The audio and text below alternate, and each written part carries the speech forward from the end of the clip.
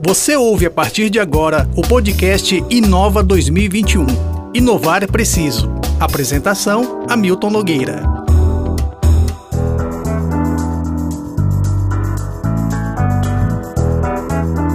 Gente, formação de pessoas para isso. Eu não conheço nenhuma das pessoas que eu entrevistei. Essa pergunta ficou até chata, eu vou até tirar ela da minha cabeça, mas eu conheço um aqui que não reclame que falta mão de obra especializada. Não tem um Perfeito. Que diga aqui que não, aqui é contrato ligeiro, tem um. E aí como é que se busca essa formação? O jovem que nos ouve, que nos vê, diz assim, rapaz, eu gosto disso aí, eu quero me especializar nisso. Tem que ser faculdade? Tem que começar por faculdade? Qual é o primeiro passo? Começa aí, Rômulo, então. Vamos lá. Eu gosto muito disso porque tem uma aula que eu dou só sobre mercado de jogos, meus alunos. Eu falo assim, hoje você tem alguns perfis de pessoas interessadas. A gente tem, às vezes, aquele entusiasta, que é aquela pessoa que quer adentrar no cenário de jogos. Esse entusiasta, ele pode ser um profissional de outro segmento e não necessariamente trabalhar com o desenvolvimento e a produção, mas ele pode agregar e fazer parte de um estúdio ou de um projeto.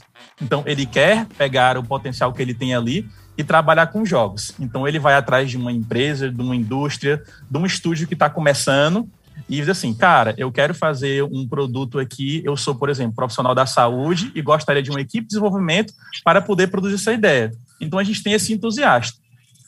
A gente também tem aquela pessoa que quer se tornar um profissional e ela pode se especializar. E para se especializar, ela pode comprar vários cursos livres na internet, aprender ferramenta, ser um bom modelador, ou um bom programador, ou um bom roteirista. E aí você vê como esse amálgama é grande, porque quando a gente fala só de roteiro, o roteiro pode ser especializado para qualquer uma das plataformas que a gente tem hoje em dia, inclusive para o roteiro de jogos. Então, você tem hoje, dentro, por exemplo, de uma faculdade, ela só lhe introduz a conhecer como você pode se posicionar.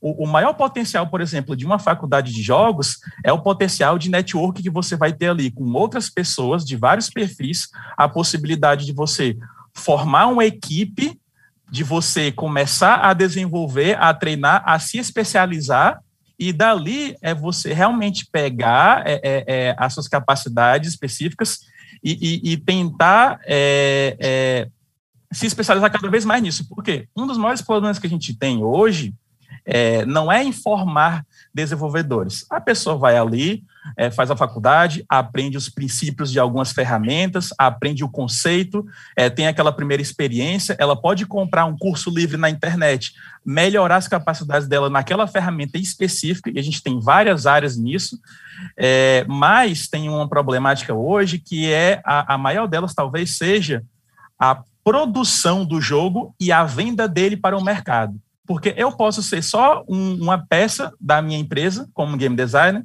como ilustrador, como programador, vou pegar esses 3 pilares aqui, que é o que mais a galera conhece, fazer o nosso jogo. Mas e aí? O que é que eu vou fazer com esse jogo? Como é que eu vou tornar ele um produto? Como é que eu vou analisar o mercado? Então, a gente vê, principalmente, a necessidade de ter um produtor que auxilie essa equipe. Ou então, essa galera vai ter que despertar o sentimento de ser empreendedor, montar uma empresa, montar um estúdio e ter que aprender mais ainda a empreender. E hoje em dia a gente sabe que montar a empresa tem essas questões, né? Em várias vezes a gente mesmo se bateu muito mais em questões de gerência e de gestão do que botando a mão na massa. Então a pessoa ela tem que ver qual o foco dela. Se você for para o lado de uma faculdade, você vai ter aquela experiência e a primeira troca de experiência, né, com outras pessoas. Você vai ter networking. Você também pode querer ser um pesquisador, como a gente conhece várias pessoas que estão aí fazendo estudo da seara, né, porque a gente tem, como é uma área, desenvolver jogos é algo que é muito novo ainda, né, quando a gente fala aí de academicismo, então existe muita pesquisa que tem que se desenvolver ainda. Acaba que a gente sempre bate nos mesmos conteúdos, né? É quase que datado, a bibliazinha, olha, sempre são essas pessoas que você vai estar lendo, estudando, por quê? Porque a gente tem uma carência de novos profissionais promovendo mais conteúdo acadêmico. Nós temos um evento aqui no Brasil que que se chama o SB Games, né? E no SB Games a gente tem muita oportunidade para submeter muito artigo, e todos eles são voltados para jogos, em várias das searas que eles pedem, né? Além de ser um evento onde você pode estar, principalmente para o público que está em faculdades de jogos, né? Tem uma competição toda que gira em cima dos melhores jogos universitários, né? Como um incentivo para esses alunos também. Mas você pode simplesmente pegar aqui, comprar um curso na internet, aprender a modelar para jogos e fazer um portfólio de modelador e tentar se externar para uma empresa lá fora ou aqui dentro mesmo do nosso mercado. É importante dizer aí que você citou o modelador, o roteirista, tem o programador, tem o próprio desenvolvedor, o programador do código, tem tradutor, tem uma série de pessoas e profissões e especialidades que são transversais. Então, você é um escritor criativo e gosta de viver, quer viver da escrita, por que você não experimenta esse mercado? Acredito que músico, compositor, também acredito que tem algum espaço. Sim, total. Tem até uma falácia que eu gosto de dizer para a galera, é que quando você vai jogar um jogo, você pode ser uma pessoa que talvez não goste daqueles gráficos, talvez não goste muito da dificuldade que tem para jogar o jogo, mas eu nunca vi ninguém reclamar da trilha sonora de um jogo. E hoje a gente tem jogos aí com composições orquestrais até, que trabalham para isso. Então, é muito legal falar sobre o academicismo. Por quê? Porque as primeiras empresas de desenvolvimento de jogos, elas começaram como empresas de desenvolvimento de software, né? E aí eles decidiram, vamos fazer software para entreter as pessoas, né? Então, assim, não se tinha esses degraizinhos facultativos, essa quantidade de curso para você estar entrando nesse segmento. Por quê? Porque a gente tinha, literalmente, profissionais especialistas de cada seara, nós tínhamos ali uma mente produtora que queria fazer o jogo, e ele juntava aquelas pessoas, contratava aquelas equipes ali, especialistas nas suas áreas, e hoje a gente tem jogos cinematográficos aí, com todas as experiências que estão chegando. Tem um cara que desenvolve o jogo em si, tem um que desenvolve uma solução para determinado problema do mercado de jogo, outro que pode inventar uma plataforma em casa que distribui jogos somente para educação ligada à saúde. Então, assim, a criatividade, a ousadia do que se vai fazer, não pense que está limitado, não pense que já está tudo posto, e aí vem 5G, já muda tudo, não tem latência lá embaixo, muda tudo. E, enfim, a criatividade é que manda. Eu queria perguntar, quando Netflix foi que entrou nesse mercado como streaming? A Netflix entrou recentemente com o streaming de jogos. Mudou alguma coisa? Ela está sacudindo bastante o mercado, né? Porque o que acontece? Não só a Netflix fez isso, qual o grande sintoma da Netflix ter entrado no mercado de jogos? Ela ter olhado para isso. É o mesmo sintoma que fez a Luísa Trajano, né, do Magazine Luiza, ter adquirido o Jovem Nerd. Então, as pessoas entenderam que jogos é uma mídia, e como tal, ela tem os seus tratamentos, né? E dentro dos seus tratamentos, ela tem as suas possibilidades. Então, a Netflix olhou e disse assim, nós podemos fazer o que a gente chama de transmídia, né? Então, a gente pode trazer uma mesma mensagem, uma mesma propriedade intelectual, passando por jogos. Então, por exemplo, Stranger Things, que é uma série muito famosa da Netflix, tem um joguinho próprio que foi feito inicialmente como ação, brincadeira e tal, mas hoje é um dos jogos oficiais que ela colocou nesse cardápio de jogos da Netflix, né?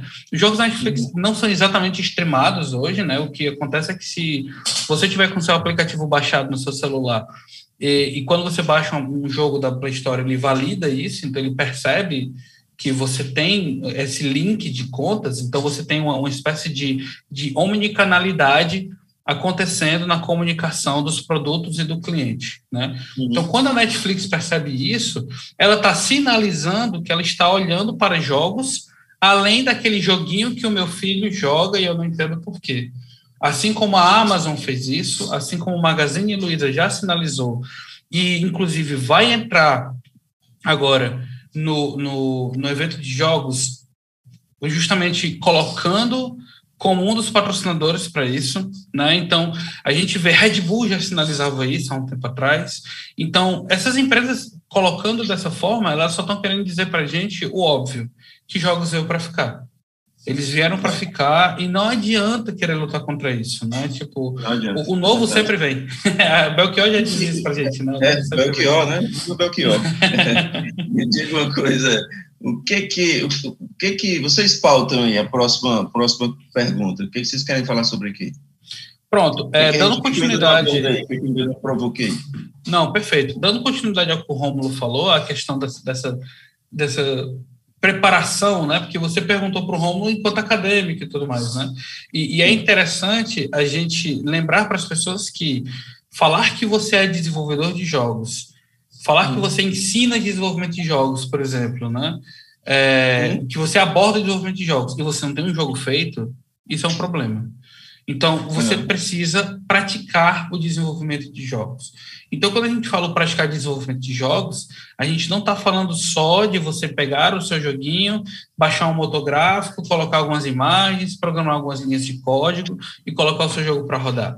Não, você precisa de pessoas jogando aquele jogo e se divertindo com aquele jogo, porque a grande métrica do desenvolvimento de jogos é o quanto as pessoas se divertiram com aquele jogo e o quanto elas gastariam horas da vida dela fazendo isso, né?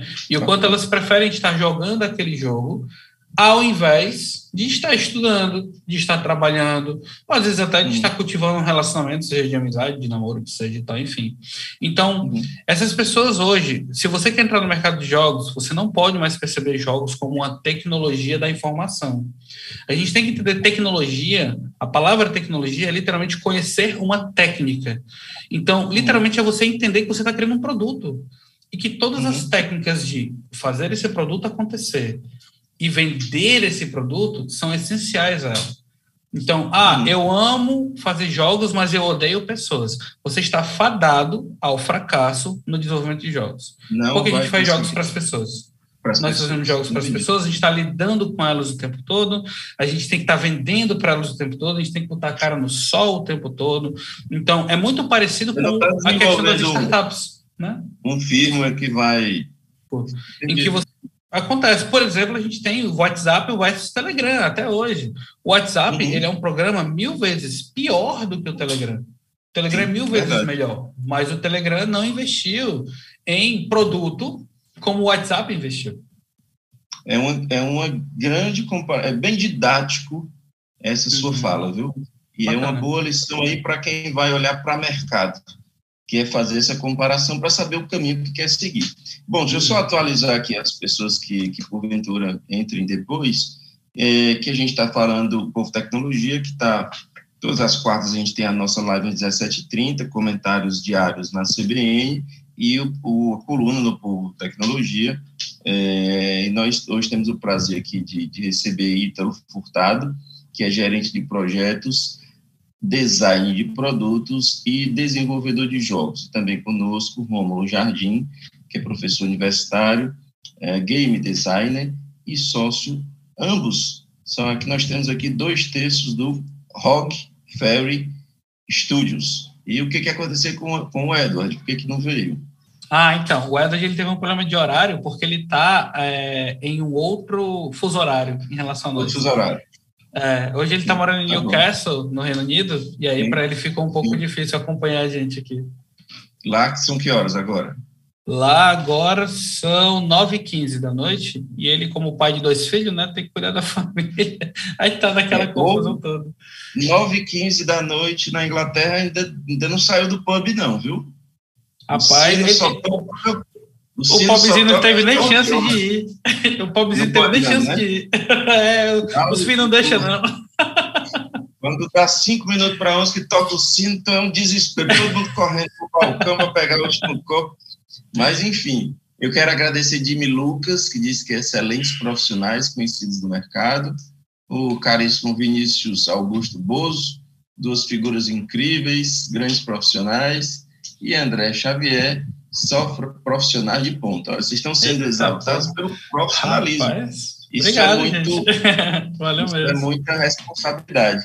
por falar em profissionalismo, o jogador profissional não, mas o jogador apaixonado, ele tem algum tipo de dificuldade porque assim, fazendo comparação com o jornalismo, o sujeito apaixonado por ideias não é bem isso. Você tem que ser desapaixonado.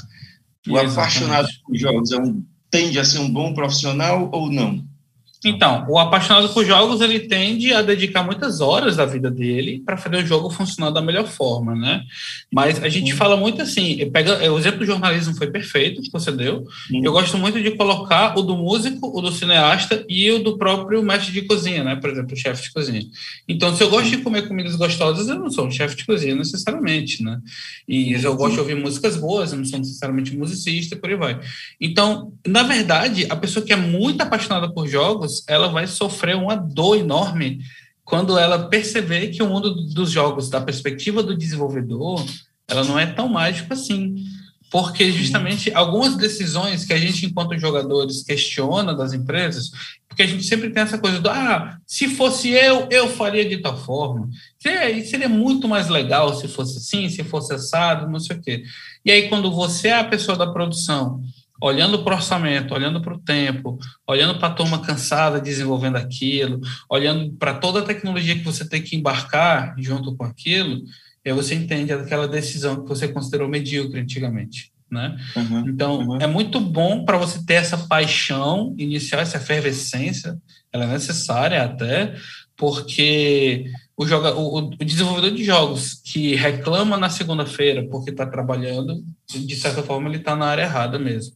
Né? A gente realmente tem uma paixão muito grande pelo desenvolvimento, pelos jogos em si. Mas a paixão do jogar, ela acaba sendo substituída pela paixão por explorar o que um jogador pode fazer, sabe? Acaba ficando bem mais interessante. A nossa moeda de troca, ela muda um pouco. A gente pivota um pouco quando a gente sai do fã para o desenvolvedor. Inclusive, essa é uma dos desafios da gente, né? Não, só complementando, né? Pode falar. Não, eu queria te fazer uma pergunta como professor, porque eu conheço muitos pais. Mentira, sou eu mesmo, tá? Fica preocupado. Porque até já sei. Com o filho, muitas e muitas horas jogando, e não tem um pai que não fique preocupado. Como essa contradição aí de muitas horas no jogo, você ensinando as pessoas a ter muitas horas no jogo, mas tem um mundo formal aí batendo a porta, como é que fica isso? Pronto, né? Como eu disse, eu iniciei aqui, eu comecei lecionando para crianças e até hoje ainda leciono, né? Então, eu começo a partir dos 10 aos 14 anos. Só que a primeira cisão, o primeiro corte, para você ver, às vezes eu sou meio doloroso com os meus alunos. Eu cheguei assim, oi, gente, vocês gostam de jogos, né? Aí toda a turma, gostamos, professor. Então, vocês vão aprender a fazer jogos. Nossa primeira coisa aqui é parar de jogar. E aí os meninos ficam olhando assim para mim. Como assim, professor? E eu não faço isso só com os meus alunos, que são os juvenis, não. Eu faço isso com os universitários também, como você mencionou. Ter a paixão é aquela coisa, poxa, o meu primeiro desejo, como o Ítalo falou, eu quero botar a minha vontade agora. Aí você vai atrás. Como é que eu faço isso? Vou estudar, vou pesquisar e tudo mais. Só que o que acontece? Eu teve uma época que eu estava dando aula numa escola, que era escola até de viés mais religioso. E aí as professoras chegaram assim para mim, por que esses meninos, eles estão o tempo todo com um joguinho chamado Free Fire, eu fazendo propaganda aí para os jogos, né? Que é um jogo de tiro. E aí, assim, aquilo não é muito violento? Eu disse, né? Mas por que essas crianças estão o tempo todo ali? Aí é uma questão que eu digo assim, olha, a quantidade hoje de propaganda, e não só a propaganda que essas pessoas recebem, mas também a gente tem algo hoje que a gente chama de hype, né? As pessoas estão falando muito disso. Quando as pessoas estão falando muito de algo, existe uma tendência que a gente procure pelo menos saber do que elas estão falando. E aí, quando você vê aquela criança ali presa naquele jogo o tempo todo e depois você descobre que não é só ela, que todos os coleguinhas da escola, que todos os coleguinhas da turma, que todas as crianças de todas as escolas estão jogando no bar, que todo mundo está jogando aquilo ali, aquilo vai virar um assunto em comum para elas ficarem interagindo entre elas. né? Então, eu digo assim, não é porque a gente não tenha outras mídias que não possam convencer elas a estar ali. Porque se hoje em dia os meninos estão o tempo todo na tela do celular, quando eles não tinham capacidade de ter um celular, eles talvez estivessem no meio da rua jogando bola, né? Aí você pode dizer, mas isso poderia ser isso é mais saudável porque eles estão se exercitando, ralando um dedo, né? Levando queda, eles estão vivenciando aquilo ali. Arrancando a unha, arrancando o jaboque da unha. Exatamente. Super sadio, super sadio. Super sadio. Então, assim, é até cruel você dizer o poder que hoje o celular tem, a tela tem, de convencer a pessoa a ficar ali. Primeiro porque você tem uma comunidade onde todo mundo está falando e todos os coleguinhas estão falando. Basta qualquer pai e mãe que está assistindo a gente perguntar se não é só o seu filho que joga, são os coleguinhas deles que jogam também, né?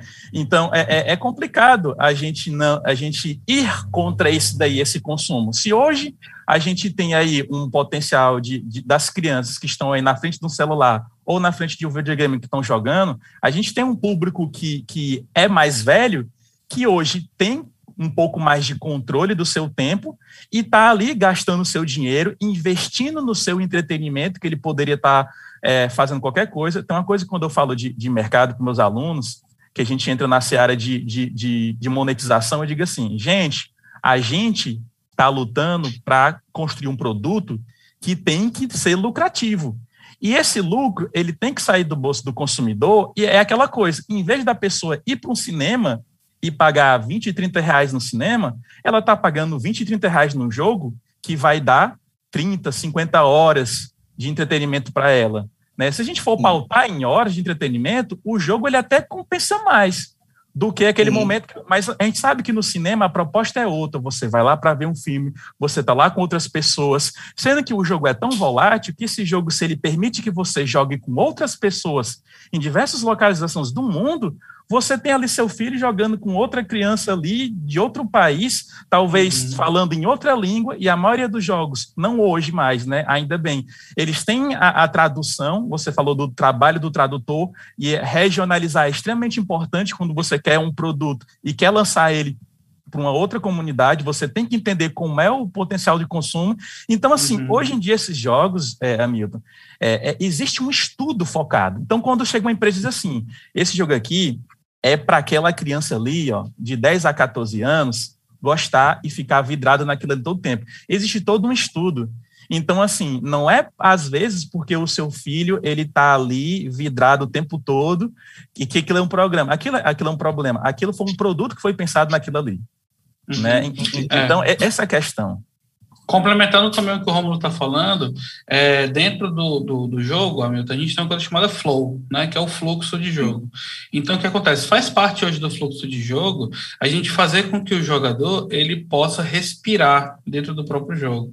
Então, os próprios desenvolvedores eles têm uma preocupação hoje em fazer com que as jornadas de jogos não sejam tão grandes e tão intensas, né?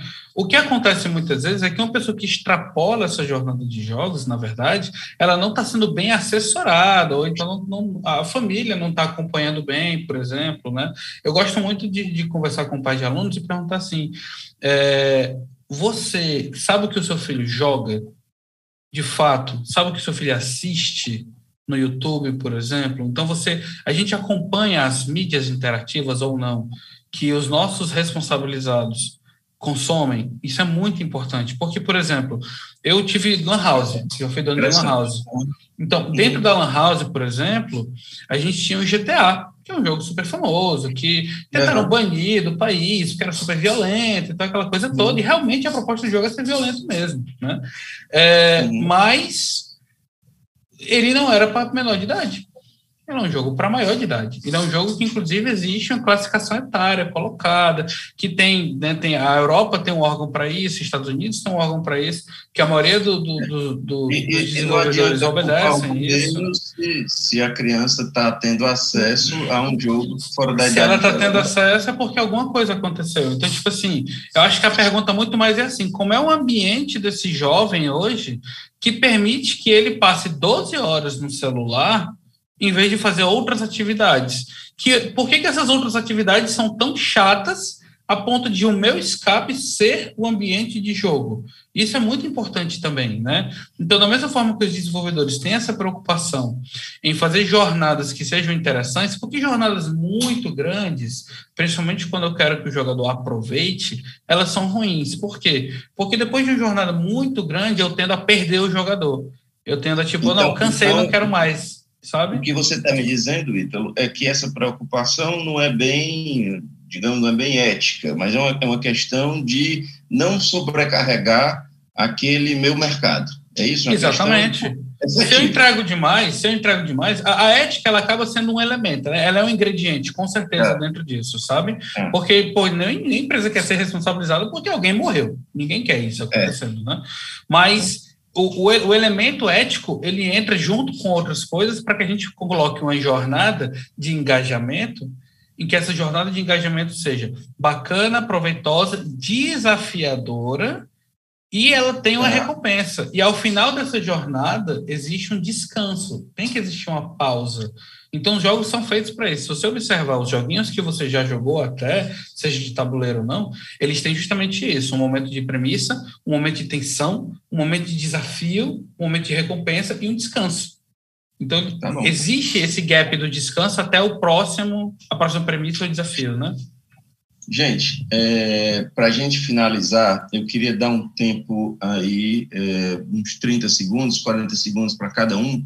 Eu ia até perguntar sobre se o 5G muda tudo, absolutamente tudo, e inclusive os planos de quem trabalha com isso. Mas eu não sei se dá tempo da gente desenvolver, não.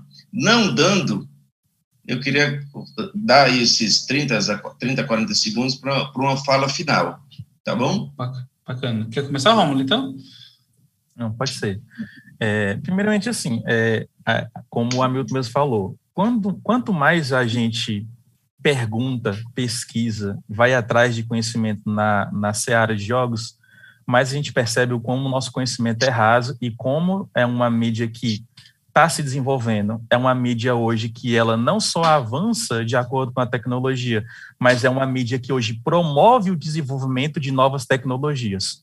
A gente tem aí o metaverso sendo criado aí com o Facebook. Uma coisa que eu digo muito para a galera, tem um filme muito legal, eu não vou indicar assim, um livro, mas vou indicar um filme que todo mundo já deve ter assistido e talvez engaje mais fácil. Tem um filme chamado Jogador Número 1, que também é um livro, né? E se você assistir aquele filme ali, pode esperar que aquela ficção ela vai se tornar realidade em algum momento, onde a gente vai estar conectado mais tempo no ambiente virtual do que no nosso ambiente que a gente tem aqui hoje. Hoje a gente já está assim, porque... Como é? Jogo 1, nome? Jogador Número 1. Uhum. Jogador Número 1, tá. Jogador Número 1. Né? Então, a gente tem aí a tecnologia da realidade aumentada, da realidade virtual, batendo na porta da gente. Ela está sendo bancada hoje, não por indústrias de tecnologia, mas por indústrias de jogos, porque querem que essa tecnologia seja desenvolvida cada vez mais rápido. Por quê? Porque o jogo ele avança muito rápido e as empresas querem promover novos tipos de experiências, novas interações para o jogador. E o que é mais desafiador hoje é você trazer a pessoa para essa experiência dentro da realidade virtual. Então, isso aqui é um futuro que é assustador, as pessoas ainda não compreendem, e cada vez mais que a gente vai descobrindo, mais a gente percebe o quão isso pode ser amplo nisso daí. Recentemente, quando a gente fala muito de pandemia, e eu gosto muito de trabalhar a pandemia e como ela modificou o mercado, para você ter uma ideia, a gente tem uma distribuidora de jogos chamada Epic Games, que eles têm um jogo chamado Fortnite. É amado pelas crianças, porque o foco é nesse foco mais na criança mais juvenil. Mas o que acontece? Essa empresa, hoje, ela já teve parceria com vários artistas, onde eles puderam promover shows virtuais para essa comunidade que estava jogando. Então, você tem aí um período de pandemia onde as pessoas não podem ir para shows, estão ali dentro do ambiente virtual, com seus avatares, vivenciando aquele show. A gente teve também, eu gosto muito de falar para a galera, em 2021, a gente teve carnaval. sabe aonde? A gente teve carnaval no jogo que o Ítalo falou, chamado GTA, onde tem um servidor onde as pessoas constroem os seus avatares, elas assumem uma identidade ali dentro e juntamente com esse servidor, eles fecharam parceria com o Tinder e eles fizeram um carnaval virtual dentro desse jogo e chamaram cantores para poder estar ali e promover aquilo ali. Então, foi a primeira experiência desses cantores, pessoas compraram um jogo para poder ter essa experiência, né? E quando eu falo isso para as pessoas, elas ficam assustadas, porque elas não entendem mais qual o potencial e o quão rápido essa tecnologia vai sendo empurrada para a gente. E a gente tem que acompanhar isso daí. Então, assim, podem esperar muito dessa interação no mundo virtual entre as pessoas, cada vez mais. Ok. Ítalo? Uou. Bem, só pautando o raspado. O Rômulo pegou seus 40 segundos e multiplicou por muitos, viu? O Rômulo, se deixar, ele fala, professor, né? Professor é esse. Não, mas só dando uma pincelada. Essa questão do 5G, ela muda muita coisa no sentido de perspectiva quando a gente fala de streaming, em geral. E isso é um desafio para todo mundo que está vendo acontecer. Então, normalmente vai acontecer como toda e qualquer tecnologia da informação nova que é implementada, que vai trazer desafios, que vai trazer coisas novas a serem exploradas e, com certeza, vai mudar alguns paradigmas de como coisas funcionam. A gente já vê a computação em nuvem, né, nos últimos 10 anos acontecendo, blockchain e tudo mais. Então, 5G é um sintoma, né, continuado de tudo isso que está acontecendo. Então, para a gente que tem o desafio de vender jogos, é mais um desafio, né, que acontece. Ítalo Furtado, Rômulo Jardim, ambos sócios da Hog Ferry Studios. Eu agradeço imensamente o papo com vocês, imensamente a disponibilidade.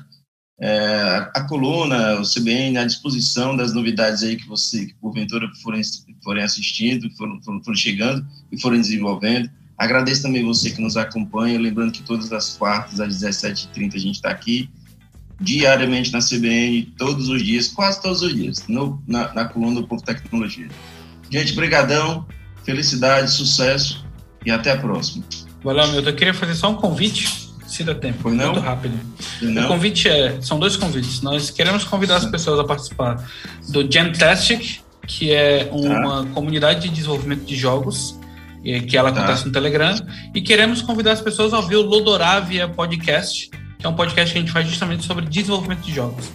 Então, quem quiser entender mais... Lá do Jamtastic, J-A-M, Static, como se fosse fantástico com Jam, né? Jamtastic. E outra é Lodoravia Podcast, que é um podcast que a gente faz sobre desenvolvimento de jogos e a gente justamente traz vários profissionais de escopos diferentes para conversar. Abração, gente, e até a próxima. Valeu, pessoal. Tudo de bom, hein? Obrigado. Valeu. Você ouviu o podcast Inova 2021. Inovar é preciso, com Hamilton Nogueira. Apoio Aspec Informática, Odesk, Wirelink e Via. Prefeitura de Fortaleza, transformando desafios em novas conquistas. E Instituto Atlântico. Patrocínio Mobius Labs Soluções e Urbis. Realização O Povo.